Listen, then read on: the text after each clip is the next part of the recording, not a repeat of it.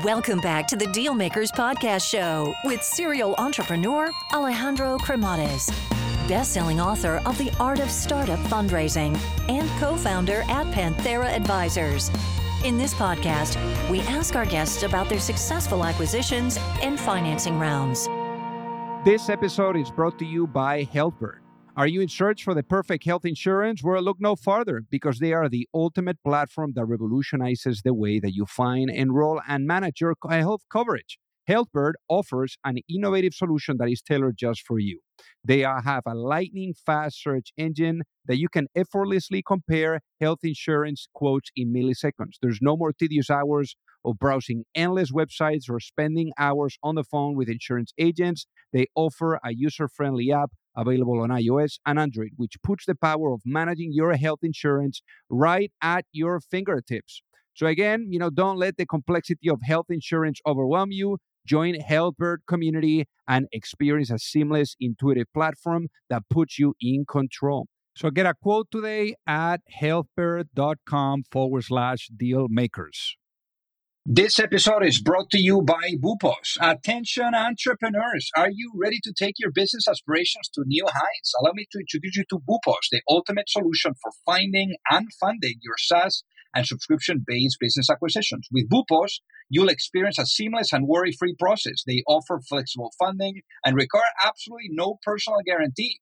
Again, you can go there, you can explore over 1,000 opportunities pre-approved for financing, ensuring that you invest in a business with true profit potential.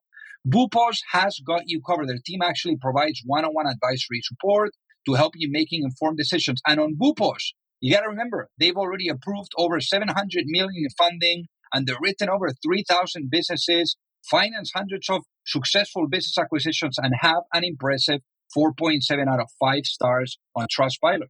So you should go to bupos.com/dealmakers, and that is Bupos as BOOPOS.com/dealmakers. Alrighty, hello everyone, and welcome to the Dealmaker Show. So today we have a very exciting founder and also investor. We're going to be able to really, learn from both sides of the table, because on the investment side, he's done it for a long time, and then on the founder side, incredible his response to COVID and the business that he's been able to build as a result of it. So again, building, scaling, financing, all that good stuff that we like to hear. So without further ado, let's welcome our guest today, Ben Boyer. Welcome to the show. Thanks, Alejandro. I'm excited to be here. So you grew up on the West Coast. So give us a little of a walk through memory lane. How was life growing up? It was great. So I grew up in Los Angeles. My mom and dad still live in the house that I grew up in. So it's always like memory lane when I go back there and visit. I was there through high school. I went back east to Vanderbilt for college. And it was during college, I had an internship at Merrill Lynch that I was first introduced to finance and realized that I was interested in that professionally. And during my senior year, I applied for investment banking jobs, and I got offers for investment banks in New York. But I was really focused on getting back to Los Angeles. While I really enjoyed Nashville, I missed LA. And Lehman Brothers had a tech practice that was in Los Angeles, and so I was able to. I was lucky enough to get a job with them and able to work out of that office. And so after graduation, moved back to Los Angeles, and I did tech investment banking for a couple of years, which was great. Now, what caught your attention from that, and what were some of the things that you were doing, during your days in investment banking? Yeah, it was the traditional financial analyst program, which is actually, I think, more valuable for someone like myself than a kid that had studied finance. My undergraduate degree was human and organizational development, which is pretty much akin to social psychology.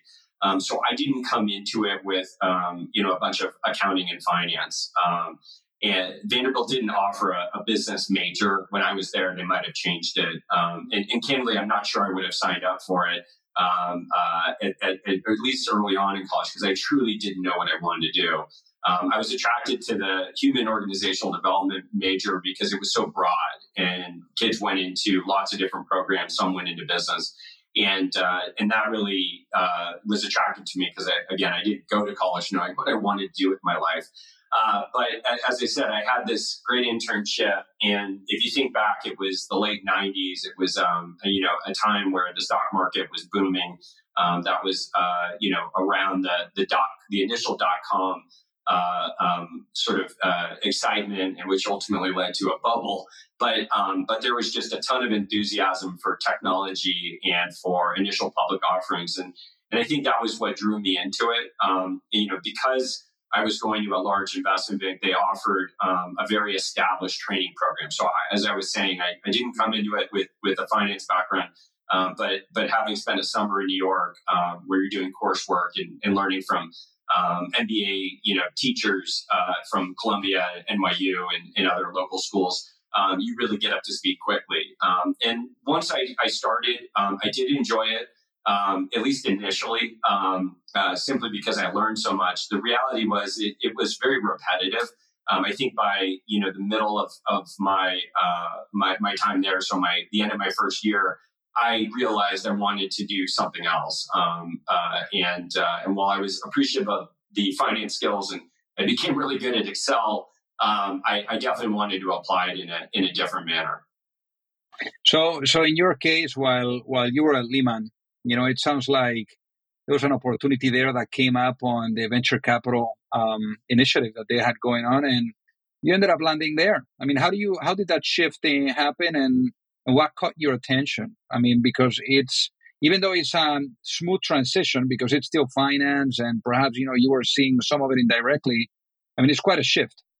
Sure. Yeah. So while I was an analyst doing investment banking, Lehman raised their first venture capital fund with outside limited partners.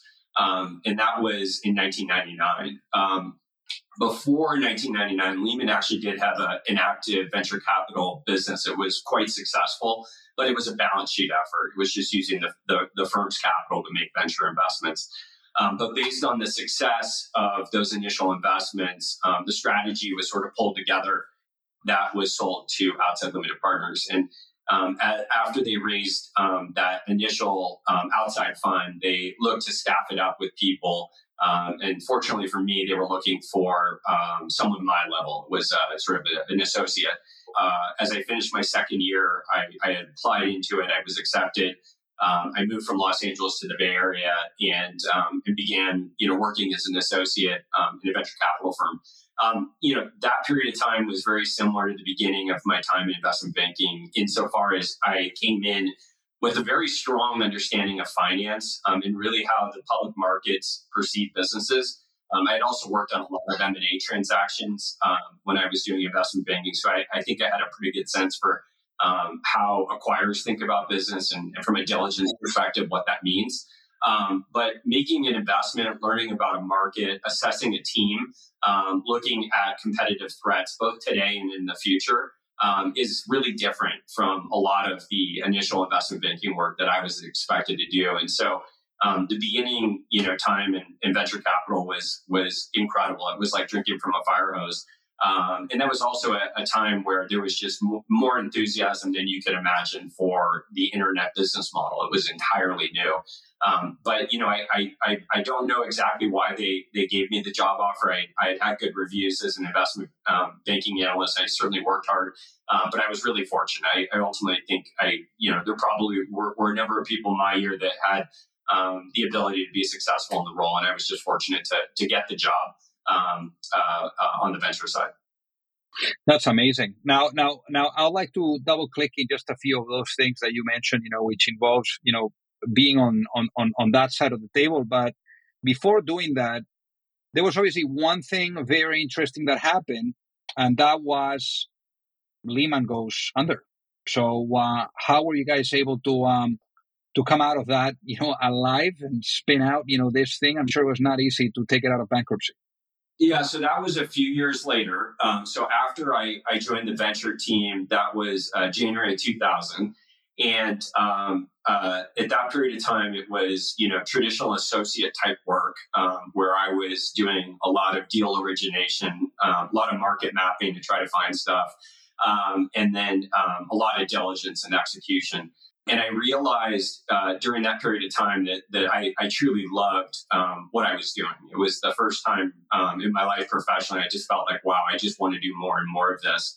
I recognized that the business school would be additive to my capabilities as an investor, particularly from a networking perspective. And so I applied to business schools. I ended up getting into Stanford and I went there. And then upon graduating, I went back and worked for the venture team at Lehman. They had offered to pay for business school if I returned, and I could not turn such a generous offer down. And very reasonably quickly, I think it was within 2 years, I was promoted to partner, and operated as a partner with 4 other individuals. And then that's when the Lehman bankruptcy came. We were obviously surprised by it. The venture effort at Lehman was part of the private equity division at Lehman, and Lehman managed, I believe, about $30 billion in private equity at the time of the bankruptcy against a whole bunch of different asset classes and strategies. So there was real estate fund, leverage buyout, and credit, and then we were the venture team. When that happened, we were fortunate to be operating out of our 5th generation fund, and we still had active investments in our 4th fund. And while Lehman was a limited partner in each of the funds, they weren't the only one. And so what ultimately happened with the bankruptcy is we went out and marketed the Lehman investment positions, the LP, and found groups, these secondary players that like to buy secondary interest in limited partner interest. And ultimately, we did a deal with a group called HarborVest, and they bought Lehman's LP interest. And so that all transpired just a couple months after the Lehman bankruptcy. And we, at that point, rebranded the firm Tenaya Capital. But because HarborVest bought the LP interest and stepped into the unfunded commitment, all of our fund sizes remained the same. The strategy remained the same. The team remained the same. So all we literally did was change our name. And we've been operating as Tenaya ever since then. We raised a couple of additional funds after the spin out, and there's 5 of us that continue to manage the Tenaya portfolio. It's the same 5 guys that worked together back in 2000. So we've worked together for 23 years. Pretty amazing to have a partnership survive that length of time, survive a bankruptcy, and to continue to post very strong returns across multiple market cycles.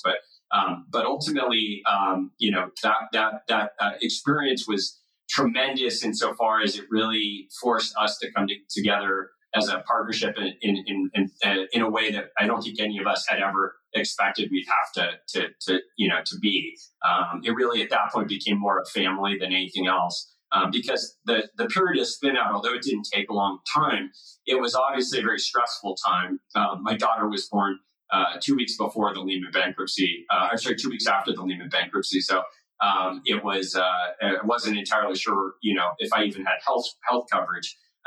But ultimately, once we understood, if we put the limited partners first and try to maximize things for them, it would be in our best interest as well. And that's really been the ethos of Tenaya Capital ever since then. Put the limited partners first, and if you do that, good things happen for everyone.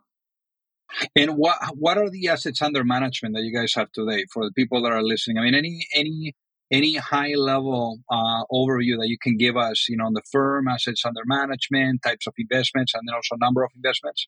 Yeah, and I don't have exact numbers on the number of investments we've historically made, but we're today managing about $1.5 billion. As I said, it's a small partnership. It's just 5 of us,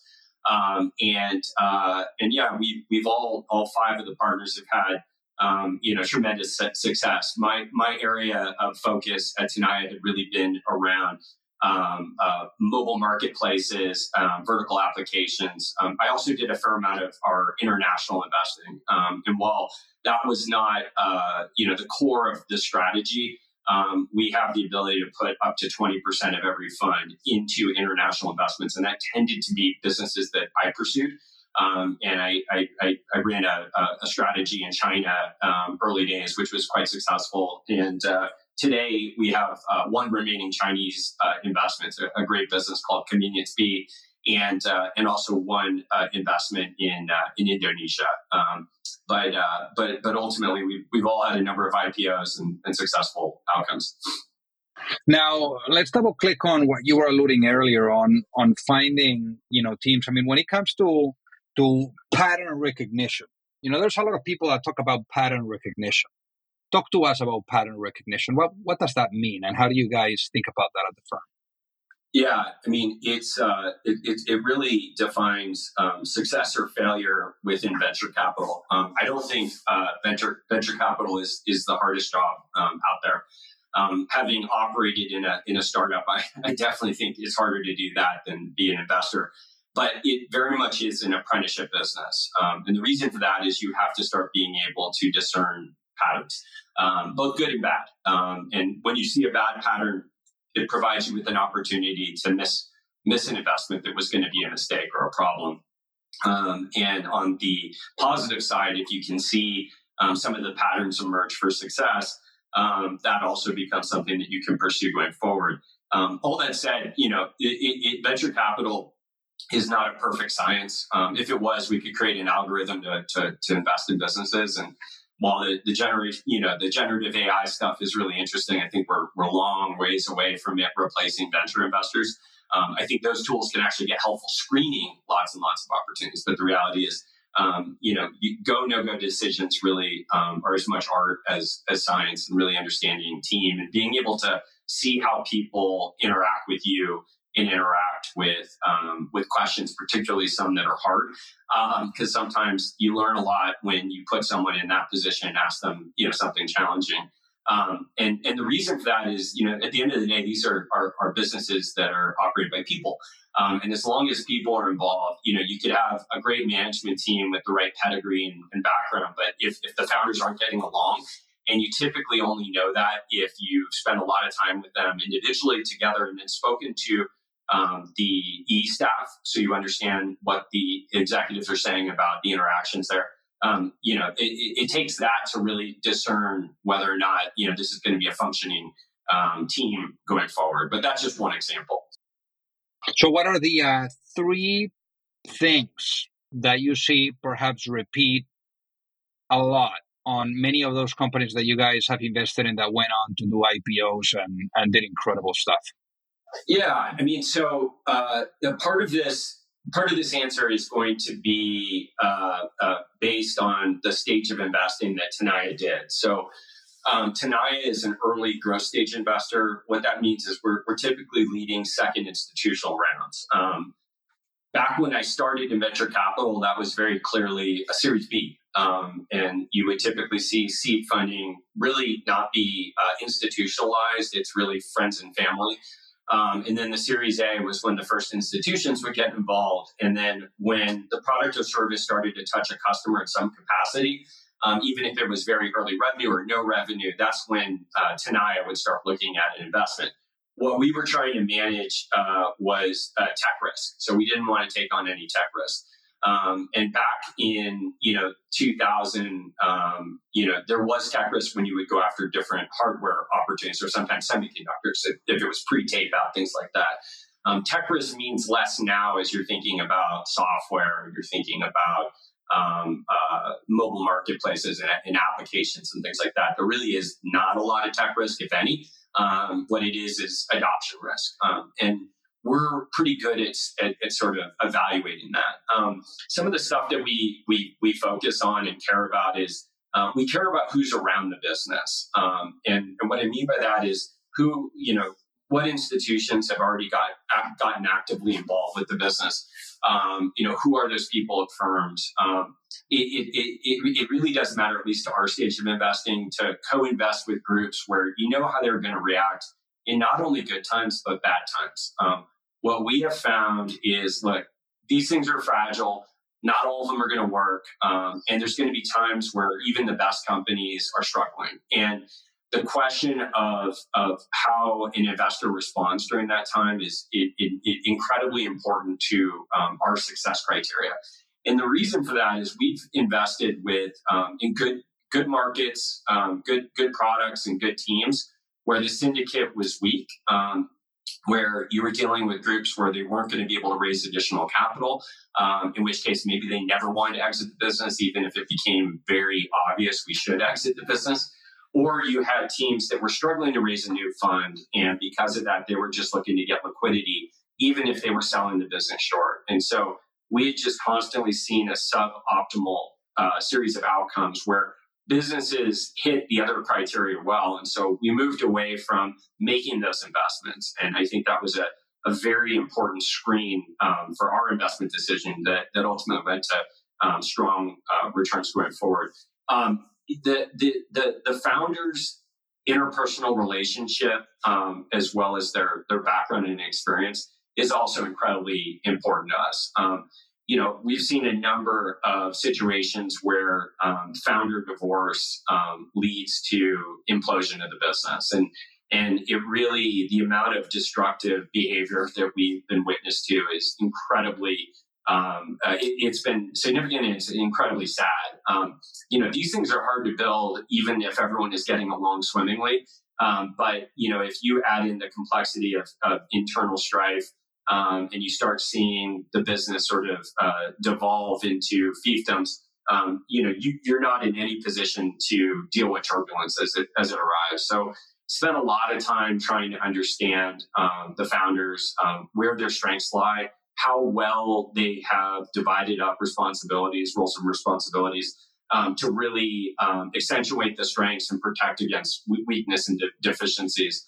And so that's another sort of learning. And it took a while for us to get that. And I think get pretty good at that. All that said, like marriages, they don't always work. And so you go into it with all the belief that it will and for all the right reasons. And sometimes they don't. And then trying to figure out how you work one or multiple out of the business is something that I think we're reasonably good at. We're active investors, so we're typically taking board seats. Sometimes we take an observer seat. And so we try to be helpful to the business in managing through good and bad. And as I said, even our best companies will hit air pockets from time to time. The third piece of this is really trying to figure out if revenue is not necessarily the North Star for investing. For us, we're okay taking on sort of that revenue monetization risk if we can understand what the path looks like. But we really need to understand what the proxy is for demand, whether or not there really is a market for this, because there's countless examples of companies that built amazing technologies that haven't been adopted, or they were just too early. I think that more times than not, the thesis was right. But if it's going to take an extra 4 or 5 years, you miss the market. You're not going to fund the business for 4 or 5 years where there really isn't any real pull for the product or service. And so trying to understand what metrics around engagement. We do a lot of our diligence through customers, and that doesn't need to be a paying customer, but it needs to be a beta, an alpha. It could be a software that was developed that a bunch of friends of the company are utilizing, and really understand, is the value proposition that the management team is articulating us actually being felt by these early adopters of the technology. On the consumer side, it's a little bit easier because you basically get to throw these applications out into the ether and see how people engage with them. But on the enterprise side, and within Tenaya, about 70% of our investments was enterprise. We really do spend a lot of time with the customer. Hey guys, so pardon the interruption here. So I got to tell you that, for those of you that are either looking to raise money or you're looking to get your company acquired, you don't have to be alone. There's a lot of psychology that needs to be blended with strategy, with methodology, with process. And it's very hard. And already doing your business alone is super, super difficult. So I remember, back then when I was an entrepreneur, I kept really experiencing the challenge of either knowing or finding the right type of access to the right type of investors, or really understanding what was the right type of guidance, that would carry me through the process, whether it was with seeking money or with going through the acquisition. So that gap that I found being an entrepreneur is ultimately what pushed me later on when I met my co-founder at Pantera, Mike Severson, to really put together an advisory firm where we are guiding entrepreneurs and founding teams through the capital raising efforts, whether you are at a seed stage or at a Series A stage, or if you are going through the process of an acquisition and you are in small to mid cap type of a cycle. So again, we would help you from guiding you and supporting you from A to C all the way to the end as an extension of your team. And there's no reason for you to do this alone. So with that being said, if you would like to find out more, feel free to send me an email at alejandro@panteraadvisors.com, and we would love to take a look at helping you out. Talk to us about April 2020, because it sounds like, you were on this path on the investment side, and then all of a sudden things change, where you are now blending both the founding side and the investment side. So what happened in 2020? Yeah. So, I peeled back a little bit earlier and for me, COVID hit in the beginning of 2020. And the reason for that is I had a very large investment in China. And so as the first wave of COVID hit China and was quite devastating, I started to get alarmed that, at least what we had seen with other pathogens is, they don't really think about borders, or there is no concept of protecting a border from a pathogen. That as long as we have, air travel and people, being around the world at any given time and then moving, you're going to have a spread. And so watching the first wave hit China got me alarmed. As we started to see cases in the U.S., that's when, I started to have I would dare to say, an emotional response to COVID. That, I had read in the past about the Spanish flu and other pandemics, and it felt like, wow, this is really happening, that I'm actually going to, experience one of these in my lifetime. Some of my early investments, are companies like Lyft and Eventbrite and Kayak. And, as the initial COVID wave came to the US and we started to shelter in place, by the end of March, those businesses were just devastated. And the U.S. economy, if you look at it, was effectively turned off for a period of time. The whole global economy was as well. And that's when, I really started to think a lot about the problem. I can't tell you what happened. I was sheltering in place. At that point, I was living in Los Gatos. I was in the Bay Area, in Santa Clara County, which was the first county that went shelter in place in the country.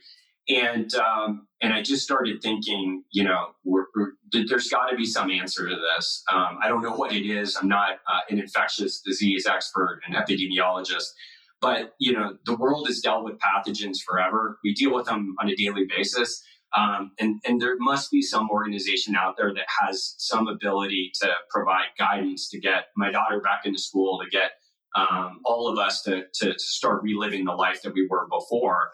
And for whatever reason, I started to focus on hospitals.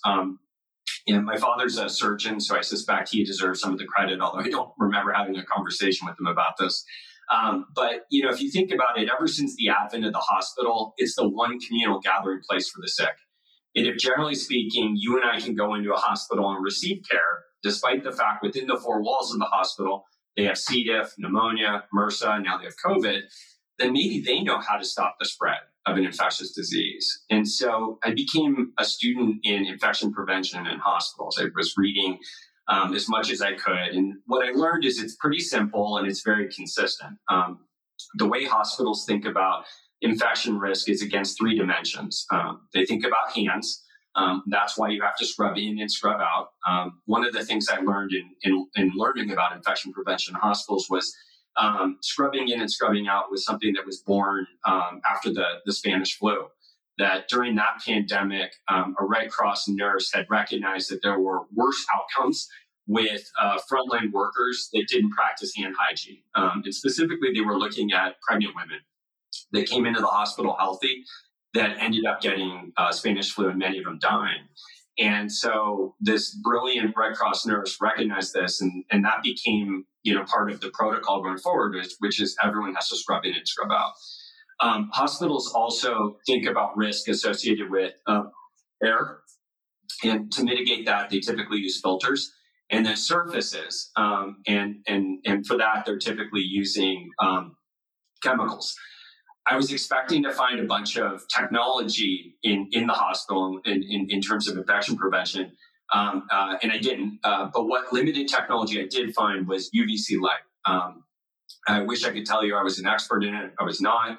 I knew it was germicidal. That was the extent of my understanding. But what I learned was that the hospitals with the lowest incidence of what are called HAIs, or healthcare-acquired infections, these are secondary infections you do get going to the hospital. So think about going into a hospital to have a knee surgery. You could get a staph infection.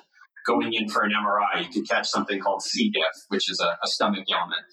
But the hospitals that have the lowest incidence of that use UVC light to disinfect spaces. And I learned that UVC not only disinfects surfaces, but also air. I also learned that it's perfectly safe and sustainable. And that you could leave an apple out and run a disinfection and then eat it afterwards, and there'd be no impact. Whereas if you spray a chemical, you would have to destroy the food that's interacted with it, clean the plates and the like. And I just fell in love with this idea that the answer to COVID could be as simple as turning on a light. I'm not an engineer by training, and candidly, I was not looking at starting a company at this point. I think my interest was really around maybe there's an investment that Tenaya could make. Maybe there's a company out there that will build systems that will see increased demand as a result of the pandemic. And so I did a market mapping. I started to look at the various products in the space. There's one venture-backed startup in this category. It's a company called Xenex. They've been around for 15 or 16 years. And they had built a product that had a wonderful body of evidence that showed that it was effective at disinfecting hospitals and reducing the incidence of HAIs. But they were charging $125,000 to $150,000 for the product. And it didn't make sense to me why that product was so expensive.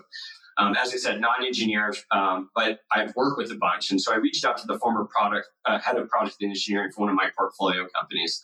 His background is mechanical engineering.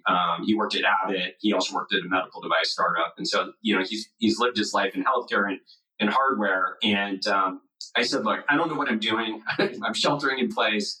The world is falling apart, but I'm doing a bunch of research into UVC. I don't know if you have any interest in digging around the space with me, but if you do, I've got a bunch of stuff I can send you. And he said, sure. And so I sent him a bunch of stuff, and it was probably a week later, he called me and he said, it's just a light with a timer. It shouldn't cost $125,000. And he had sketched out, effectively on a napkin, what he thought this product should look like, what it should do. And he said, look, I think I can build something like this for a fifth or a sixth of the cost of the Xenex product, and I'll make it even more powerful. He also wanted to embed an LTE chip in the device, to create an IoT-enabled product. And, I didn't believe it. It sounded too good to be true. And so the investor in me said, we've got to do more diligence. And so we found an individual who had ran Cal OSHA for more than a decade, a very brilliant scientist, and Dr. Richard Wade. And Dr. Wade has taught at Harvard and Oxford. And we had the opportunity to sort of pitch him on the idea. And his eyes got bright. And he just said, I love UVC. It's been the gold standard for, disinfection for decades.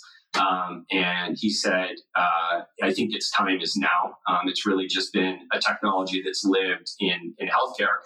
But given everyone is now dealing with these infections, I think, there's going to be real interest in it and bringing the technology outside of healthcare. He also called out the fact that in leading OSHA for California, he dealt with thousands upon thousands of exposure lawsuits from chemicals. So chemicals are not good for people. They're not good for the environment. It's a petrochemical process.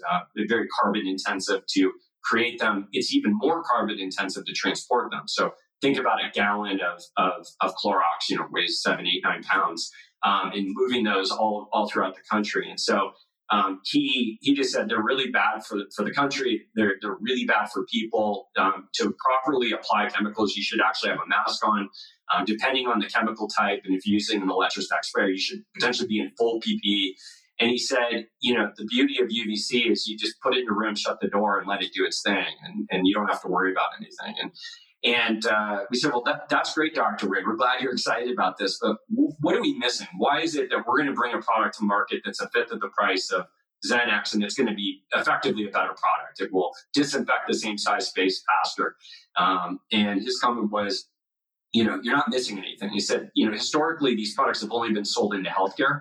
And he said that the pricing in this market is just an artifact of our screwed up healthcare market. And he said it's the reason why if you go into the ER for an X-ray, it can cost $2,000, $3,000. He said the pitch that the vendors in this space make to the healthcare systems is, look, if we save you 3 to 4 HAIs, it pays for the hardware.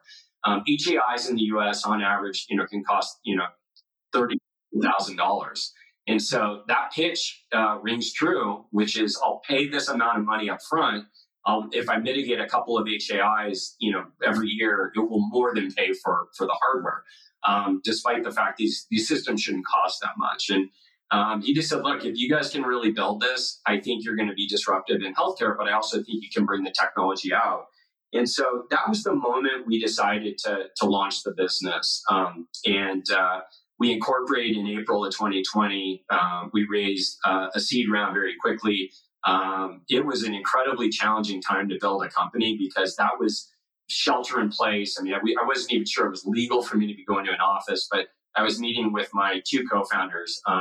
The mechanical engineer pulled in another co-founder that had experience in building hardware, and we were spending countless hours on this. And it was a very trying time for me personally, trying to manage 2 jobs. I had a portfolio in many instances that was very impacted by COVID and had to shut down services and the like. And so I was working as many hours as I ever have in my life. Weekends were the same as weekdays. There was, you're working till 11 or 12 at night on weekends as well. But we had I would say, an energy that was driven by this desire to be a part of this solution. We recruited a phenomenal team. I think a lot of people just wanted to get involved like we did. We raised money from incredible investors. So we're backed by the earliest investors in Amazon, Tesla, SpaceX. How much have you guys raised to date? We've raised the exact number, I think, is $170 million. $100 million came in the middle of last year. Got it. So obviously, incredible run, with the company, and in such a short period of time that you guys have been able to raise all that money too. I guess the question that comes to mind is, if you were to go to sleep tonight and the vision of R0 was fully realized, what would that world look like? Yeah. What started is this infection prevention technology to help respond to COVID has morphed over time to healthy buildings infrastructure. We had this realization working on R0 that the world had just accepted that, in the U.S., 40 million people get influenza every year. 20 million people get norovirus. RSV, would kill old people and infants at a reasonably high rate.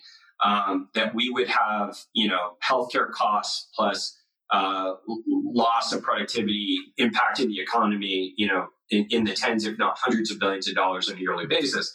And we realized you don't need to accept that. If you think back to when we were all sheltering in place, there was no influenza, there was no norovirus, there was no RSV. And obviously, you can't have a functioning economy where people don't interact. But what you can do is create spaces that are safer. And we focused on what science was out there to do that. And so we started to build not just this first product, but a suite of different products that do different things that make it such that we can reduce the infection risk of any space. If you give us a room, we can make it such that it is less likely to be an area where people will get sick.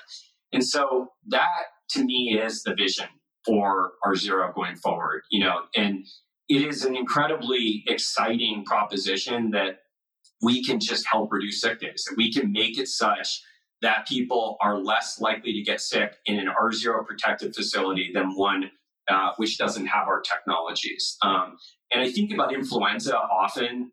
One, we had a very bad influenza year last year, but influenza is often a top 10 leading killer in the US. We don't think about it like that. Simply because, you and I get it, it's not going to kill us, or, it's going to make you feel bad for a week, maybe 2 weeks. But ultimately, influenza does kill people over the age of 65, which is why it's so important for people to get the flu shot on a yearly basis in that population. But the way it's typically spread is through schools. So you have waves of influenza that go in and spread in this environment. And those kids spend time with their parents and their grandparents, some of which, have compromised immunity or just age. And those are the ones most at risk. And so if we can sell our systems into schools and slow the spread of these infectious diseases, we can save people, my parents' age. And that to me that's the real impact. That's the opportunity, for this thing to really be able to change society. And ultimately that's the goal of the organization. And now if you were to back in time, let's say you were reflecting here and I was to put you into a time machine, and I put you back to the time where you were still at Stanford and you're able to give yourself one piece of advice, before launching a business, what would that be and why? I would say my best advice, and I think I was lucky that I worked in venture capital before launching the business, was really to know your investors. The relationship that you are forming with an investor that comes in and leads your Series A or Series B, and in our case, we've had three series, sort of formal institutional rounds and one seed round. But I came into R0 knowing how important those relationships were going to be. It was going to be a long-term build with them, and knowing how these investors are going to act in good and bad times was potentially going to define success for the business. Our seed investor, a guy named Duncan Turner at SOSV, I credit him with truly helping us to deliver the first product. SOSV is like the Y Combinator of hardware startups. They're incredible. If you're building a hardware company, you should start with a conversation with them. I don't think there's any group better out there than those guys. And they provided us true engineering resources and people we could go to and ask questions when it was a team of 3 people trying to figure out how do we get this thing to market quickly. Our Series A investor was Ira Ehrenpreis from DBL Partners. DBL stands for Double Bottom Line Investors. These guys effectively created that entire genre of investing, if you will, where you're focused on not just profits, but a second bottom line of doing good, making the world a better place. His claim to fame is being, one of the earliest investors in Tesla and SpaceX. He's still on the Tesla board. But the support that he and his partnership have provided to the business is immeasurable. I don't think there is an investor that works harder for his portfolio companies than Ira. Rob Diaz at the World Innovation Lab has been an incredible partner to the company as well. And really, the relationship between investors is almost as important as the relationship between the founders or the CEO and the investors. And he and Ira work incredibly well together. He's an incredible enterprise investor with a tremendous track record and experience. And to have his insights around the business and be able to open up the doors that he's opened has been, tremendous. And then our Series C was led by Caisse de Depot, an investor named Tom Birch. And Tom manages the entirety of the venture effort at CDPQ, which is quite large. And he put on the board an individual from Ivanhoe, Cambridge. But between the two of them, they've been really great partners. But the business is one that has effectively had two lives already. Even though we're 3.5 years old and we've been selling our first product for only 3 years, or a little less than 3 years. We had the COVID response period where we had tremendous amount of demand. We weren't entirely sure who our customer was. We were selling this thing to enterprises, dozen professional sports teams, schools, correction facilities, you name it, we had a customer. To the post-pandemic period where we actually have to understand who is our customer, and where are we seeing repeatability, and what are the additional problems we can help solve for them going forward. And that transition is not easy. The support that we got from our investors as we made that transition was incredible. We brought on a world-class CEO, a woman by the name of Jennifer Knuckles, who's been leading the business since October and has done a phenomenal job.